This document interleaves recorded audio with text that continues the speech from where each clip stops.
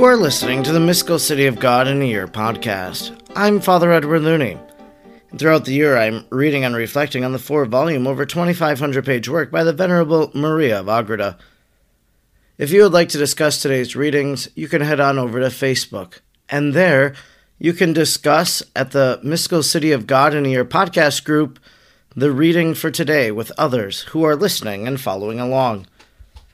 Let us now thank God for the life of Venerable Maria of Agreda. Almighty God, you will that all people know the saving power of Jesus' name. Throughout time, you have sent missionaries to your people who proclaim the good news. We thank you for sending Sor Maria to the Humano people and planting the seeds of the gospel in their heart and in our land. She taught them the good news and prepared them for baptism. We look to her example in holy life and wish to be taught by her today. Sor Maria, teach us how to pray and meditate. Teach us how to imitate the virtues of Our Lady. Teach us the mysteries of our faith. Almighty God, stir aflame in our hearts the same missionary fervor of Sor Maria, so we may be as emboldened as she was, to proclaim the gospel of our Lord Jesus Christ, who lives and reigns with you in the unity of the Holy Spirit, God, forever and ever. Amen. Today is day number 251. And we are reading from Volume 3, Book 6, Chapter 19, paragraphs 611 to 617. 611. Pilate was again confronted with Jesus in the palace and was bestormed anew by the Jews to condemn him to death of the cross. Convinced of the innocence of Christ and of the mortal envy of the Jews, he was much put out at Herod's again referring the disagreeable decision to his own tribunal. Feeling himself obliged in his quality of judge to give this decision, he sought to placate the Jews in different ways. One of these was a private interview with some of the servants and friends of the high priests and priests. He urged them to prevail upon their masters and friends, not any more to ask for the release of the malefactor Barabbas, but instead demand the release of our Redeemer, and to be satisfied with some punishment he was willing to administer before setting him free. This measure Pilate had taken before they arrived a second time to press their demand for a sentence upon Jesus. The proposal to choose between freeing either Barabbas or Jesus was made to the Jews, not only once, but 2 or 3 times. The first time before sending him to Herod, and the second time after his return. This is relayed by the evangelists with some variation, though not essentially contradicting truth. Matthew 27:17. Pilate spoke to the Jews and said, "You have brought this man before me, accusing him of perverting the people by his doctrines, and having examined him in your presence. I was not convinced of the truth of your accusations. And Herod, to whom I have sent him, and before whom you repeated your accusations, refused to condemn him to death. It will be sufficient to correct and chastise him for the present, in order that he may amend. As I am to release some malefactor for the feast of the Pasch, I will release Christ, if you will have him freed and punish Barabbas." But the multitude of the Jews thus informed how much Pilate desired to set Jesus free, shouted with one voice, "Enough, enough, not Christ, but Barabbas, deliver unto us." 612. The custom of giving freedom to an imprisoned criminal at this great solemnity of the Pasch was introduced by the Jews in grateful remembrance of the release of their forefathers from servitude by their passage through the Red Sea, when the Almighty freed them from the power of Pharaoh, by killing the firstborn children of the Egyptians and afterwards annihilating him and his armies in the waters of the Red Sea. Exodus 12:29. In gratitude for this favor, the Jews always sought out the greatest malefactor and pardoned him of his crimes, while they refused such clemency to those who were less guilty. In their treaties with the Romans, they expressly reserved this privilege, and the governance complied with it. But in the present instance, they failed to follow out in their demands what they were so loudly proclaiming in regard to Jesus. According to the law, they were to demand the release of the greatest criminal, and this they proclaimed Jesus to be, yet they persisted in demanding the punishment of Christ and the release of Barabbas, whom they judged less guilty. In such blindness and perversity had the wrath and envy of the demon cast them, that they lost their light of reason even in their own affairs and against their own selves. 6:13. While Pilate was thus disputing with the Jews in the praetorium, his wife, Procula, happened to hear of his doings, and she sent him a message telling him, "What hast thou to do with this man? Let him go free, for I warn thee that I have had this very day some visions in regard to him." The warning of Procula originated through the activity of Lucifer and his demons, for they, observing all that was happening in regard to the person of Christ and the unchangeable patience with which he bore all injuries, were more and more confused and staggered in their rabid fury. Although the swollen pride of Lucifer could not explain how his divinity could ever subject itself to such great insults, nor how he could permit his body to suffer such ill treatment, and although he could not come to any certain conviction whether this Jesus was a God-man or not, yet the dragon was persuaded that some great mystery was here transpiring among men, which would be the cause of great damage and defeat to him and his malice, if he did not succeed in arresting its progress in the world.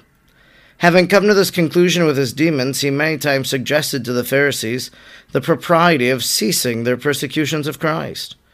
These suggestions, however, since they originated from malice and were void of any power for good, failed to move the obstinate and perverted hearts of the Jews. Despairing of success, the demons betook themselves to the wife of Pilate, and spoke to her in dreams, representing to her that this man was just and without guilt, that if her husband should sentence him, he would be deprived of his rank, and she herself would meet with great adversity. They urged her to advise Pilate to release Jesus and punish Barabbas, if she did not wish to draw misfortune upon their house and their persons. 6:14. Procula was filled with great fear and terror at these visions, and as soon as she heard what was passing between the Jews and her husband, she sent him the message mentioned by St. Matthew, not to meddle with this man, nor condemn one to death, whom she held to be just. The demon also injected similar misgivings into the mind of Pilate, and these warnings of his wife only increased them. Yet, as all his considerations rested upon worldly policy, and as he had not cooperated with the true helps given him by the Savior, all these fears retarded his unjust proceedings, only so long as no other more powerful consideration arose, as will be seen in effect. But just now he began for the third time to argue as St. Luke tells us, insisting upon the innocence of Christ our Lord, and that he found no crime in him, nor any guilt worthy of death, and therefore he would punish and then dismiss him. Luke 23:22. As we shall see in the next chapter, he did really punish Christ in order to see whether the Jews would be satisfied. But the Jews, on the contrary, demanded that Christ be crucified. Thereupon Pilate asked for water and released Barabbas. Then he washed his hands in the presence of all the people, saying, "I have no share in the death of this just man whom you condemn. Look to yourselves in what you are doing, for I wash my hands in order that you may understand they are not sullied in the blood of the innocent."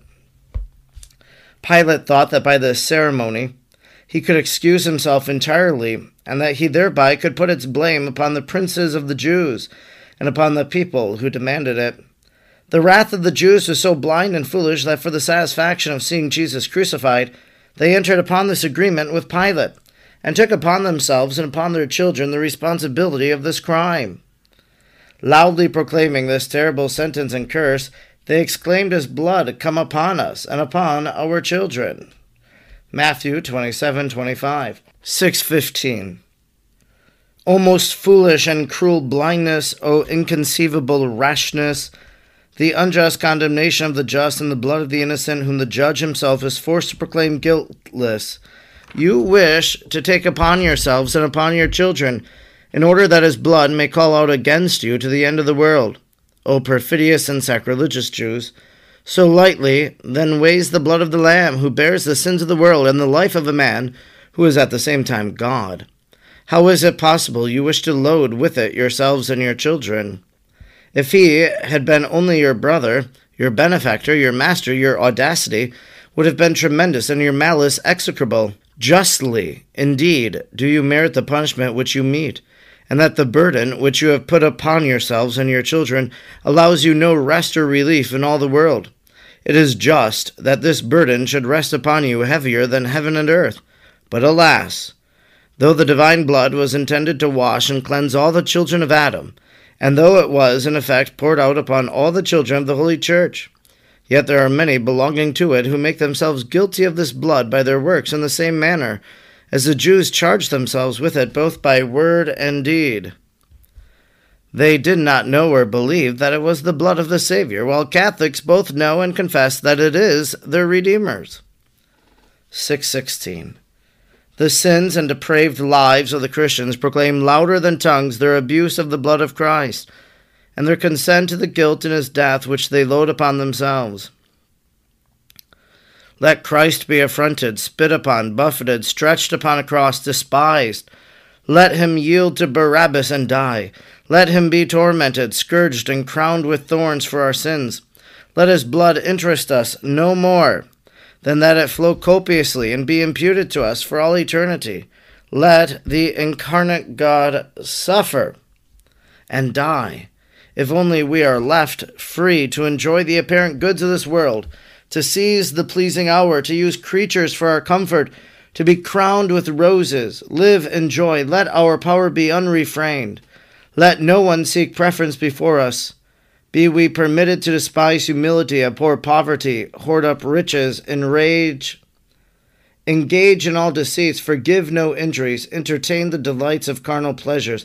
Let our eyes see nothing that they shall not covet. Such be our rule in life, without regard for aught else. And if by all this we crucify Christ, let his blood come upon us and upon our children. 6:17.